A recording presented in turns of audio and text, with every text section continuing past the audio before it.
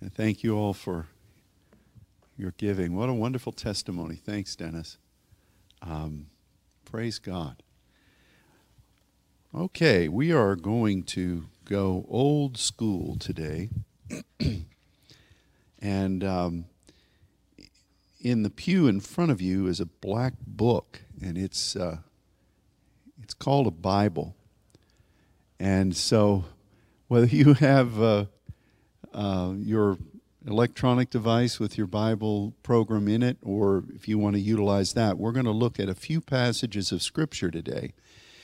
And I think it's good for us to do this every now and then this way. It's so great.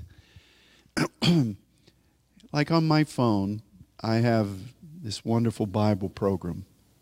And since Word Search kind of went defunct, and many of you, including myself, were studying on Word Search, I never really liked the Logos program. I bless them, but I didn't really like the Logos program. So I've relied more on I'm going somewhere with this, on a program on my phone, which I also have on the computer, the same program. And I'm just able to study the Word in depth wherever I am.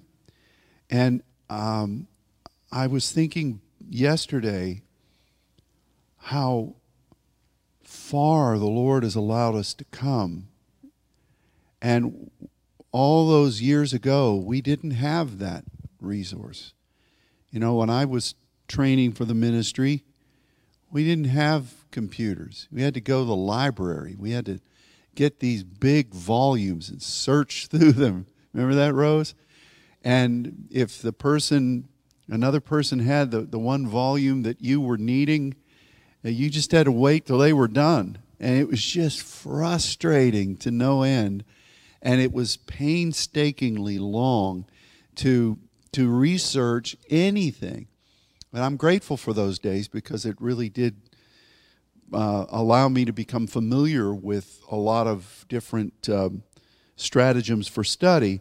But we are blessed to be able to just, boom, you can do word studies, you can look at all kinds of different things just on something that most of us carry around all the time. And so I'm very grateful for that, and I'm in no way demeaning anybody who has an electronic device that you're going to be looking at. But we're going to begin at 1 Corinthians 14, verse 12. As I said, this is really a rhema word that the Lord was just impressing upon me. And I almost did what we normally do, where I keyed on a certain word and printed out a bunch of different verses where that word is used, and that's very illuminating. But you can do that very easily just with your own electronic study tools. And in 1 Corinthians 14, verse 12, the Apostle Paul wrote to the Corinthian church, "Even so you, forasmuch as you are zealous of spiritual gifts," and it's not pneumatikos, but it is the plurality of pneuma. So he's been talking about pneumatikos things in particularly these 3 chapters in 1 Corinthians. And so he's just using a common root to say you're wanting the deeper things of the Spirit. And that's why he doesn't use pneumatikos here. He used the plural of pneuma. "Seek that you may excel to the edifying of the church." Now, I've read that verse many, many times, and I love all the Word of God. I love this incredible gift of what Paul wrote to the Corinthian church, which over and over again, no matter how many times we study it, the Spirit shows us something new, a way that themes are connected, or something that in God's timing He's never allowed you to see before. And I've read this verse many, many times, but just something about it kept filling my spirit yesterday and early this morning. And I would say that all of us as saints are desirous of knowing the deeper things of God's Spirit as He shows us in His Word and leads us in. I think we would all say that. And we're zealous for that. And we need to ask God to continue to stoke that zealousness for the deeper things of God's Spirit, that we would know Him in a broader way, and that we would keep learning of Him and learning more about His ways. I believe we all would say that. And so Paul says, I know that you're zealous in this way, but as you are that way, seek that you may excel to the edifying of the church. Now, this word excel is what the Lord really hammered home for me, because it means that you have an abundance of something. In fact, you have so much of something that you don't know what to do with all of it. This word was used to describe when the miracle of feeding the thousands were there, and there was such an abundance that they filled many different containers afterwards. God just gave more than enough. And there are many, many examples of how this word is applied in the New Testament, but everywhere it's used, it describes this plethora of supply. And I believe that when you read this verse in the original, it says that it was seeing that you are going after the deeper things of God's Spirit and you want to know Him more. You recognize that you, as you look and you're searching for these deep things, because that's tied, the seek is tied more to the pursuit of the Spirit. When that happens, you're going to have an abundance. You're going to have a pressed down, shaken together, running over of understandings, and you're going to have just a table full with pantries full, and you're going to say, wow, as I've sought desperately to know God in the depth of His heart, in the depth of His Spirit, look at all the things He's given. It's all around us. What are we supposed to do with this? We're to sow it into the edifying of the ecclesia. I think this verse is so profound in describing what all of us have been privileged to walk with in God. Because when all of us really as believers accepted the calling of God to take a different step than what we had perhaps envisioned, but it was ordered of God, our heart was only to know Him more, wasn't it? Our heart was only to seek Him and to find Him. That's what it was. We weren't asking for anything other than that. I know. I was here with you, and I remember that. But what God began to do as we did that was to fill us with incredible bounties of understanding, incredible depth of exploring the Word under the tutelage of the Spirit of truth, and gaining experiences in intercession, but also in ministry that further illumined the way God's ways are communicated to mankind. And over again, line upon line, precept upon precept, God has just been filling us up. And what are we to do with that? Well, we're supposed to do two things. We're supposed to edify the church. Now, what does edify mean? You remember this. We've studied it. Oikodome. It is an architectural plan that then is applied to where something that was, first of all, theoretical, and then scoped out, mapped out, planned out from the foundation of the world, and point by point, that begins to be built according to plan. That's what edify means. It doesn't mean to make somebody feel better. It doesn't mean to brighten up your day. It doesn't mean to say, oh, wow, just take account of yourself. Count your blessings, even though those are good things to do. This is an adherence to the plan of God, both for our lives, because again, when we speak in unknown tongues, that builds up. We're allowing the Spirit of the Lord within us to be building up the things that God intends us to be. And as we looked at in what we're teaching in Jude, there's an extrapolation of that word oikodome that means when you pray, you build up your most holy faith when you pray in the Spirit. It means that you are adding on levels to the oikodome that's already there.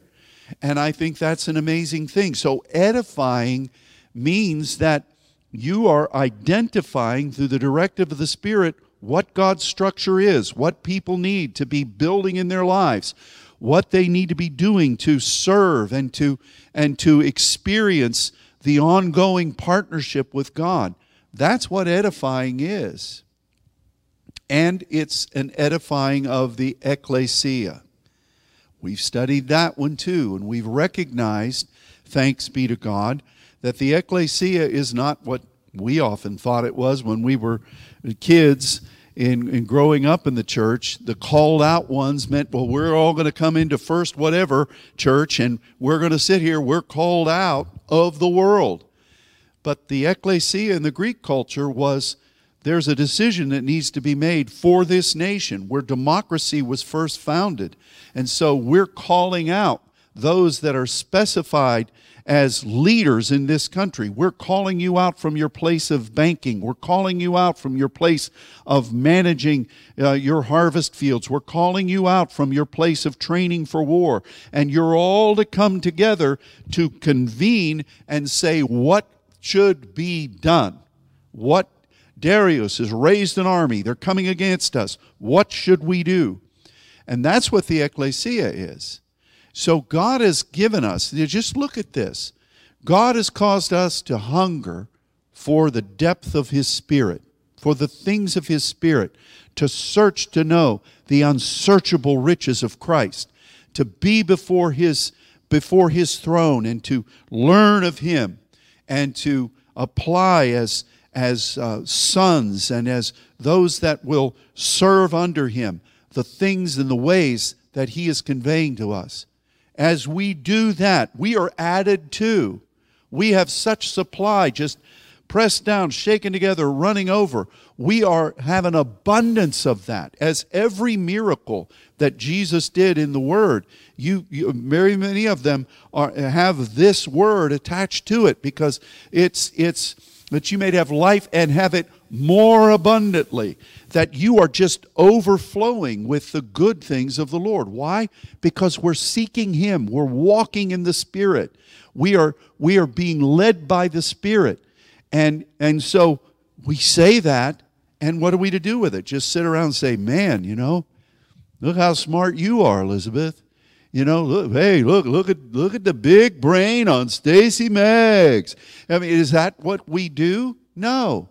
We say, what has God given us? What are we to do with it? Well, there are people over here that are called to be the ecclesia.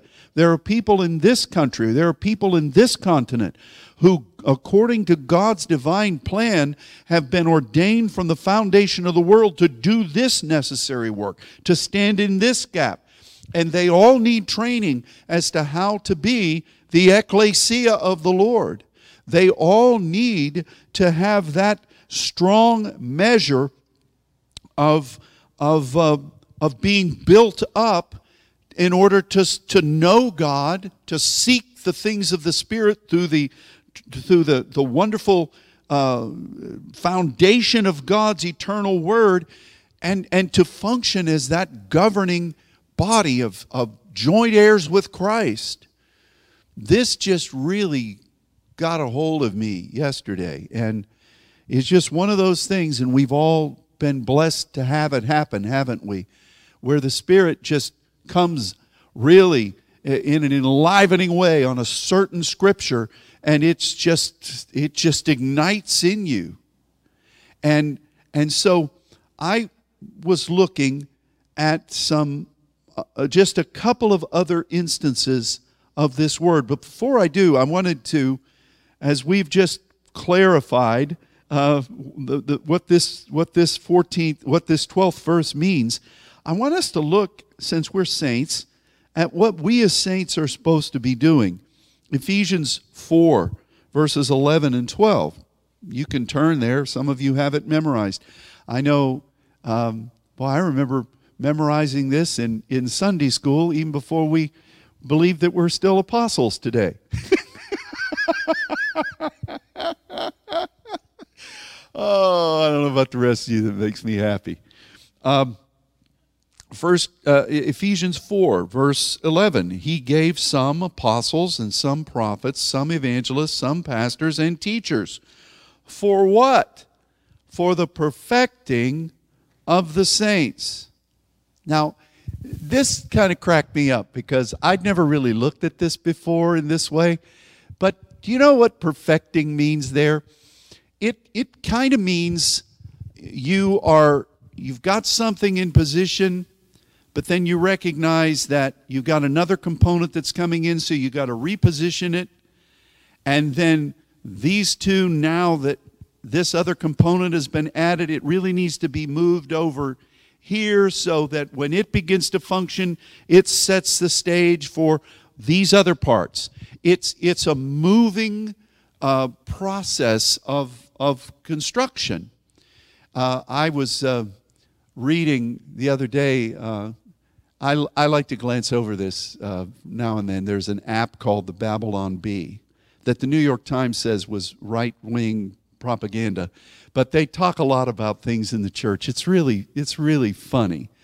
And they had an ad this past week that said, a new chapter in the book of Job discovered in ancient Babylon.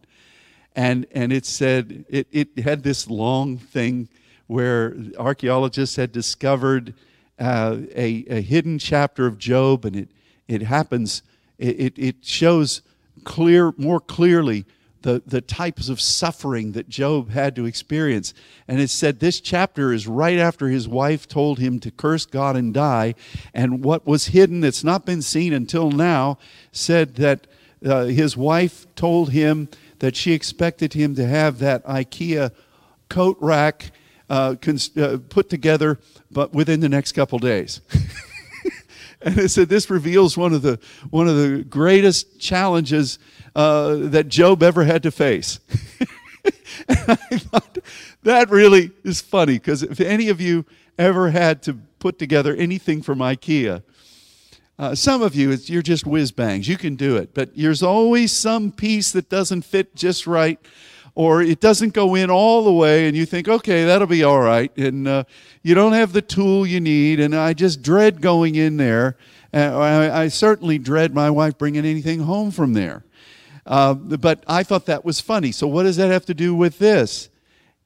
It speaks about putting something together and being willing to improvise and follow the plan and to stick with it until it's actually exactly where God has ordained it to be. That is the perfecting of the saints. And boy, have we not experienced that over the years, haven't we? I mean, just about the time you think, okay, thank God, this is just a wonderful thing you've given us to do. And you begin to do it, and then God adds something else, a good thing. It's like when you add a new baby to the house, which has not yet happened in the Arroyo household. Any day now. But that, that's gonna make all of us reposition, including you. And you. So, but the perfecting of the saints is that willingness, as God is using us, or as intercessors, to partner with Him as intercessors to see His eternal plan brought into a point of clarity and application and restoring that. This perfecting of the saints through the fivefold understanding is there. And I'm very, very grateful for that, because we're living that now. We're being adjusted again in order that we can take the things that God has poured out upon us and sow them into the edifying of the church. For us as saints, we are continually being perfected. We're continually being adjusted. We're continuing to change as we follow the Lord, which is again what John the Baptist said. As he said, as he is increasing, we have to decrease. I mean, we have to become whatever he needs us to be, elaknos. We have to slim down or expand in accordance with what he demands. That is the friend of the bridegroom. That is what the voice of one crying in the wilderness does as we're preparing the way of the Lord. So that whole concept sews together here through the fivefold understanding and the offices that God is utilizing to do his work for the perfecting of the saints. And then, again, you know this, the work of the ministry is the next thing. And boy, it's work. It's, I remember one time when many years ago, I've mentioned this, when we first started to say, the Bible says that when you're praying in the Spirit, you need to interpret. So you need to be paying attention to what God's illuminating in your life when you're praying. And there were some who aren't here anymore who said, "Oh, I don't know about that. That's work." That's exactly what they said. We don't want to work. We just want to experience the Lord. Well, if any of you have been before the throne of God, you know that how glorious it is. When you emerge from that, you're going to do some work. That's just the way it is. God doesn't have any trophy wives. I mean, we're doing the work that is a joint heirship with the Lord. And so the work of the ministry is there. And guess what? It's for the edifying, there's our friend again, oikodome, of the body of Christ. So once again, those two verses, 1 Corinthians 14:12, and this fivefold doctrinal position says basically the same thing. God gives you these understandings as you're partnering with him, and you apply them in function. And as you're doing that, you're going to sow those things into people who actually have an interest in following the plan of God and who are willing to be his voice in conjunction with that plan. Now, you would think that everybody wants this. We know from as we've studied the Scripture, and we've looked at this over and over again, that the saints are part of the church, but not everybody in the church is willing to do the work of the saints. I'm not casting aspersions. I'm just saying that's true, which is why the Apostle Paul, when he's greeting the churches and the other writers, they put a clear line of demarcation between those who love the Lord, those who are part of that functional body of Christ, and those that are willing to go deeper and who are willing to partner with God in that unique responsibility of seeking him as saints. And so not everybody is willing to be the ecclesia either. I mean, some people are afraid of it. And I as a pastor, I'm not condemning anybody. It's just like in work. I mean, if you're giving responsibilities to people, isn't this true? If you're responsible for people, you've got a job to do. Don't tell me you don't think, well, I can use this person here. I really can't use this person here. We do that, don't we? And it's not that we don't love people. We just assess in a gift of administration, this is what we have to do.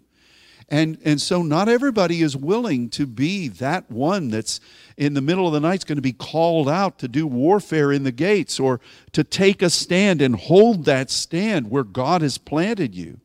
God loves everybody. Not everybody is willing to be a son or an heir or a joint heir. They're in the family. We've seen people in our families.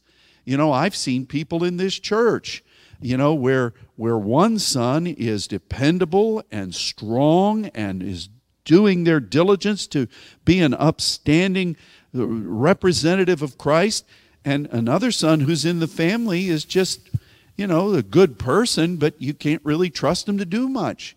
Does that mean that the father doesn't love them both? No. But you have to recognize this is the way it is. Not everybody is going to be behind a pulpit.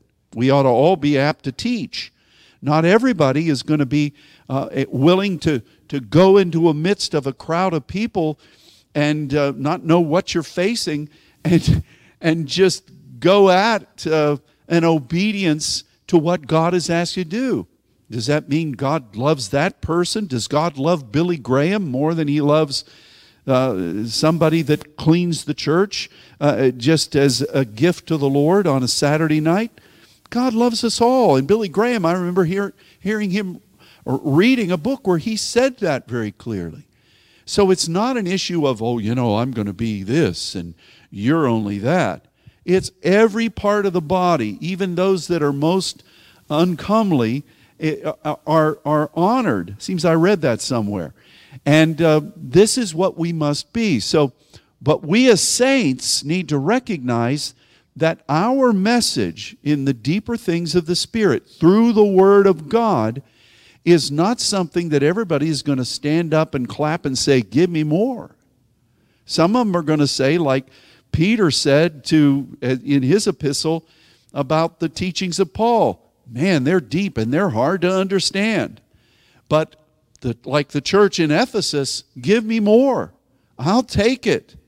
So we are being led by the Lord in nations all over this world to those that are wanting to stand as ecclesia, who are wanting to fulfill the plan of God. We meet a lot of other people and we love them and we bless them. But God has really shown that our responsibility is to edify the ecclesia. And that's what we're doing. So one of the reasons He's given us this abundance is for this purpose. And the other reason is because it's something that as we've walked with El Shaddai, He's taught us. And that's a great treasure. It's not just head learning. This is an experience. Lord, I remember that day when you told me this. I remember that moment and how applicable that was. And because I applied what you shared, I not only learned the letter of as it is written, but I learned how it applied. And that's the best kind of learning, isn't it? That's the best experience. All that Jesus began to do and to teach. And we experience these things with the Lord, and that is an abundance. Our coffers are full. Our treasures are everlasting and eternal in walking with Him. And so when we recognize we have that, we then sow that. And I'm so very grateful for that. Okay, still have your Bible out? If your device went into sleep mode, pop it open again, and let's look at 2 Corinthians 8, verse 7. It's like an old-timey sword drill here. 2 Corinthians 8, 7. Therefore, as you abound, there's our word, in everything, in faith, what's happening at the right hand of the Lord, in utterance. We have so many opportunities to speak. It's amazing. In knowledge, thank God for His understanding. In diligence, we have to stay, that stick-to-itiveness in the Spirit. Keep pursuing those paths that God has said, this is what I want to explore with you. Diligently seeking Him and it. And in your agape to us, see that you abound, there it is again, in this grace. In that pathway of grace. In that pathway of reaching forward and reaching upward. And I believe that's the main reason that the table of the Lord, which many of you have been partaking of every day, that is called the table of grace, the Eucharistia, because God wants always for us to be pressing forward. The last verse in the Bible is, "May the grace of our Lord Jesus Christ be with you all. Amen." Grace, mercy, and peace to all of you. It always begins with grace. So we have to abound in that. But look at these things and tell me if you don't abound, if God hasn't chosen to make you abound in all of them. Are you abounding in faith? Are you abounding in speaking forth, in intercession and in teaching? Are you abounding in knowledge of Him? Are you abounding in diligent pursuit? Are you abounding in agape? Well, abound in grace also. Keep pressing forward. Be contented in the Lord, but you keep on being a pioneer. Keep on being a pioneer. I remember Peter Wagner many, many years ago. We were at a conference in Oklahoma City, and they were talking about territorial spirits and things that govern different nations of the world. It was very informative. George Otis was there, and I really appreciated that training, that exposure to that paradigm of spiritual understanding.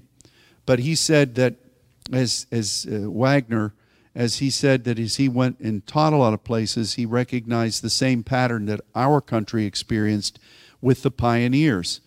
People were explorers, and they were scouts, and then they were pioneers, and then they were city builders.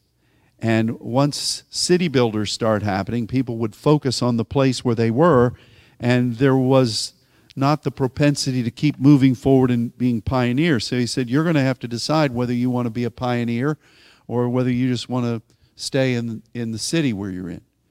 And to me, you can have both. It's a Peretz and a Peratz principle. We can be here and we can hold forth this place that God has given, but we need to keep being willing to abound in grace. We grow in grace. We must keep doing it.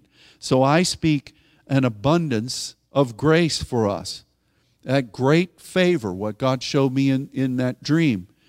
Great megas favor, great grace upon all of us in this year. Help us, Lord, to walk with you in that grace. 2 more passages, and then we'll give some thanks to the Lord, and in our singing and whatever else Katie may direct us to do. Let's look at Ephesians 1, verses 8 and 9. Ephesians 1, 8 and 9.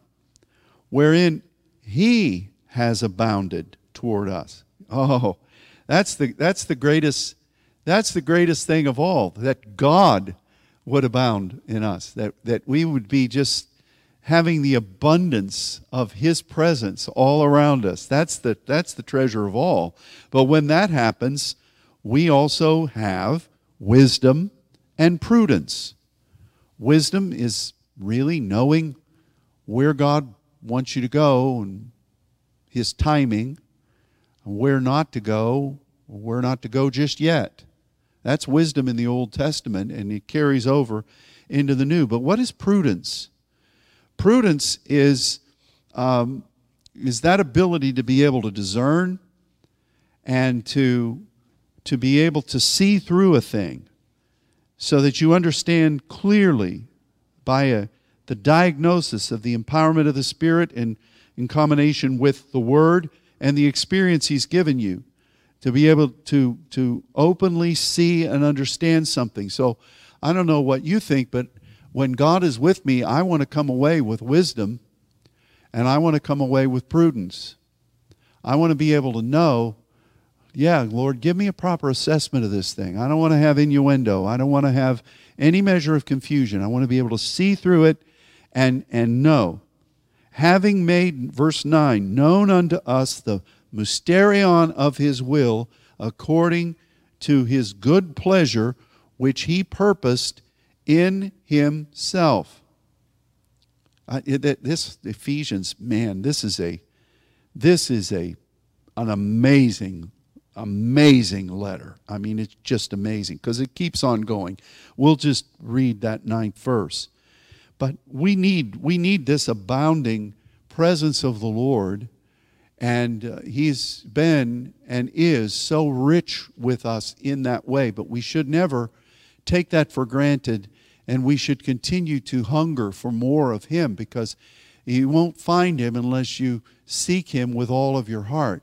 And we've got to keep our heart crisp and ready to go after him. But with that, we're going to have wisdom and prudence. That abounding treasure is to be ours. And it's so that we can accomplish the mystery of his will and please him, because he purposed this in himself. Now, this is talking about Jesus. And we reiterate that Jesus is God. I mean, the Trinity flow point of the Father, Son, and Holy Ghost, he's all one. He's not three separate individuals in divine form. Neither are the seven spirits, seven types of angels. I mean, it's all God. But in this capacity, it's talking about Jesus. And he's our elder brother. We walk with him. And it says here that he purposed this. He purposed it in himself. This dimension of sonship in God is something that is part of God, and something that in all of his structure, in all of his ordaining things, in all of his planning, when he comes near to us, he wants to give us the benefit of his wisdom, and he wants to sharpen our discernment, to sharpen our ability to be able to see through some things and to analyze under the directive of his Spirit what's really there. But it's for the purpose of accomplishing this thing that he purposed, that he ordained. And I think we need to recognize the depth of this calling that we've been given in God. So the final verse is, I made it easy for you. You're probably worn out from turning all these pages. You haven't been in practice. You've been using your finger poking on things or using a mouse. So here we are, Philippians 1. It's the very next chapter. Just a couple of more pages, and then you can rest your hand. Dennis got that trigger finger already, so he's ready to keep turning. But the rest of you may be a little bit tired. Philippians 1:9. And this I pray, that your agape may abound. There is that superabundance again. More and more in knowledge and in all judgment. That you may approve things that are excellent. That you may be sincere and without offense to the day of Christ. But here we have this abounding deposit of the agape, to breathe hard after the purpose of God.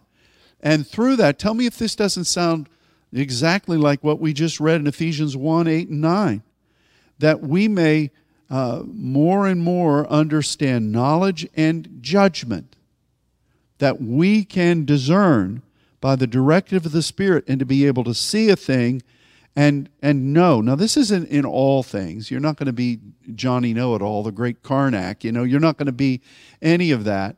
Some of you have no idea who Karnak was. Dennis does. He's memorized some of those routines, I'm sure. But the old Johnny Carson routine. But we need to know that when God descends upon a certain thing, we need to be able to gain from the Spirit that kind of discernment, to be able to see through a thing and to have an understanding, so that as we walk through it and guide others through it, we're not hit and missing, And I believe God wants to give that to us. It's what he wants. But we need to have that abounding of the agape. So we go back to the first verse we saw, which was really the entry point into this Rhema expression that we're blessed to be able to share together in God's Word.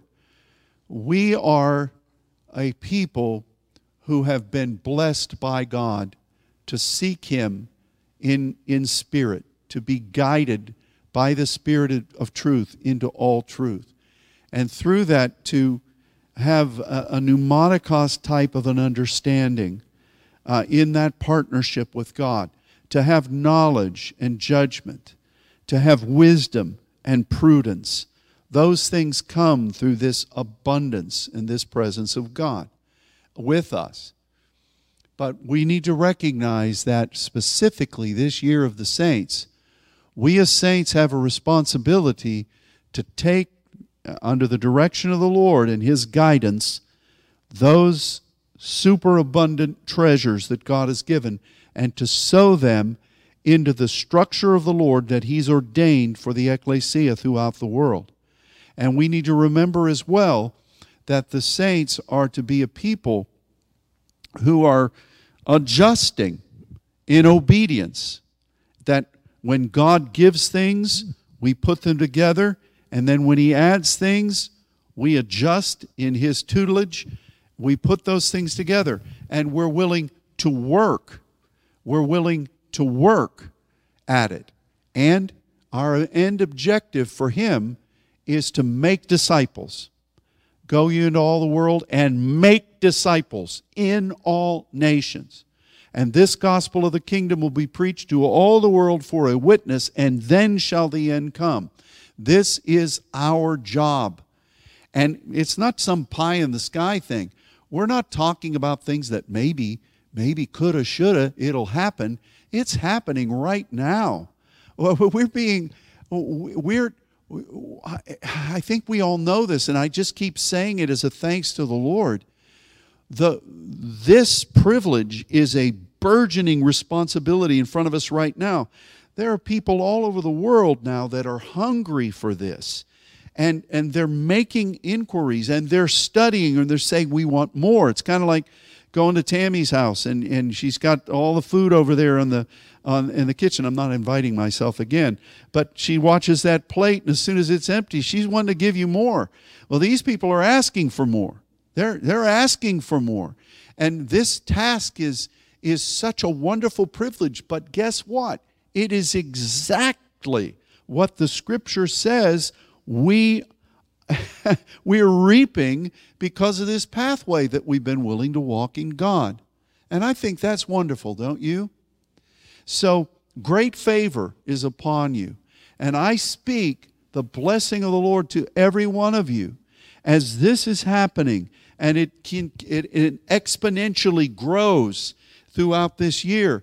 God is going to be quickening parts of you that He put in you from the foundation of the world. God is going to cause things that maybe have been dormant, waiting on the timing of the Lord within you. It's going to breathe life into that.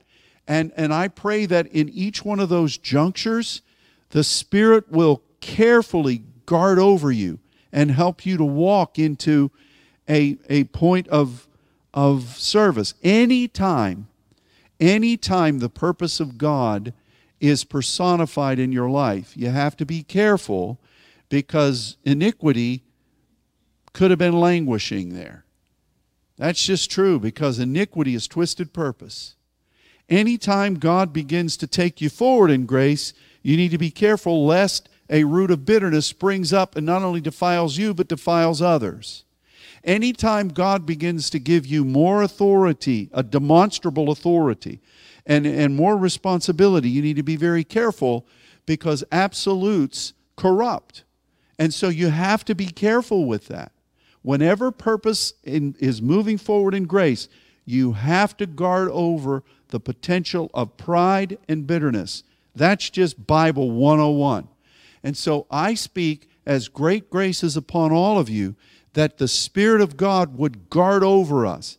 See, the nice thing about it is that you talk about these variants of COVID, and how many variants have you had? There's even ones now that I read that they found in one person, but they didn't think it was going to spread, and they put attached a couple of letters to it.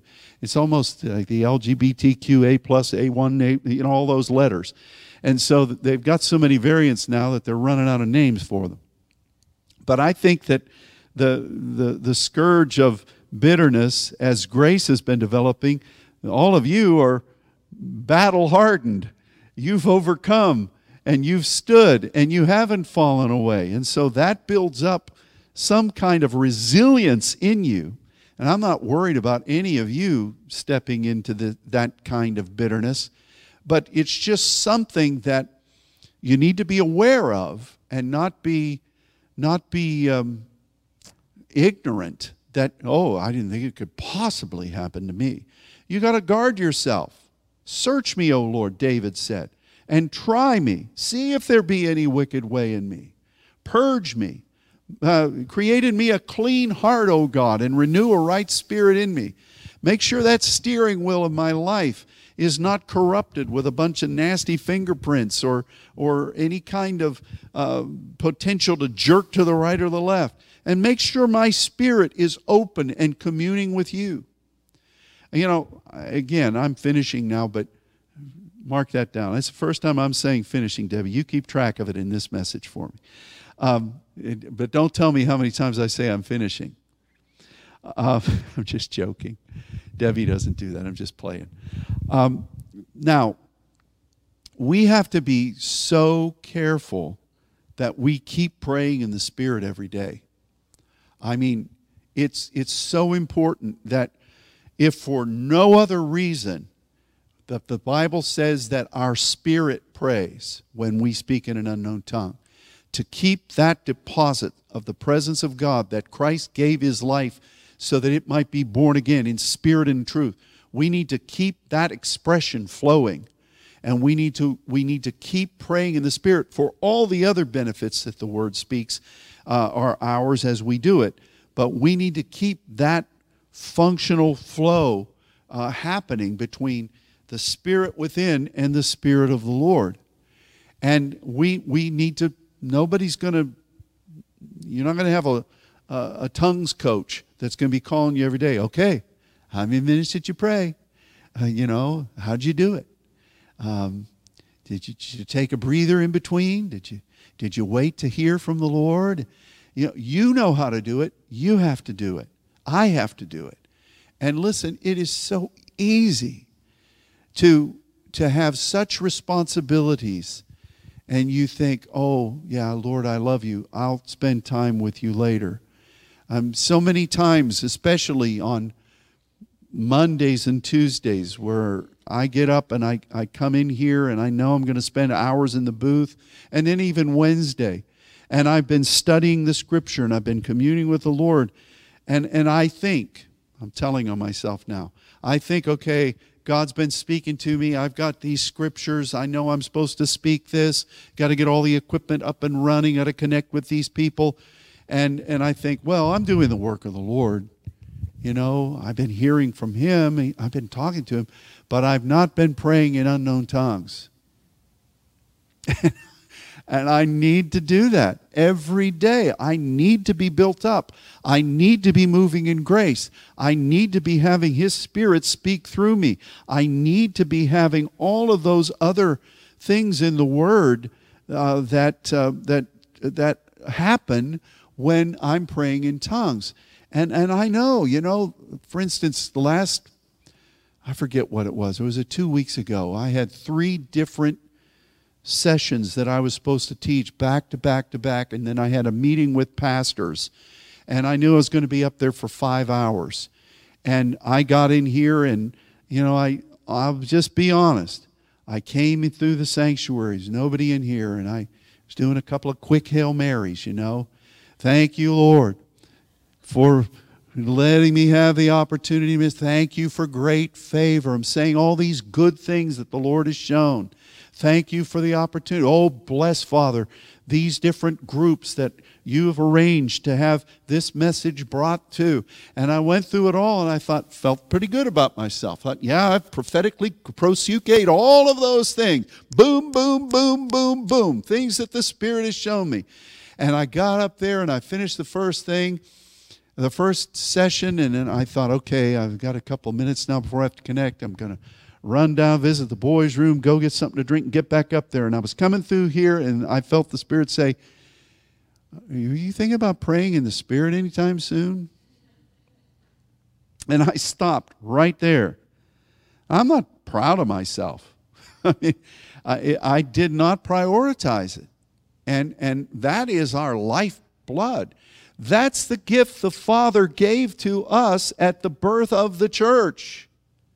We must never underscore the importance of that. Do you want to be built up?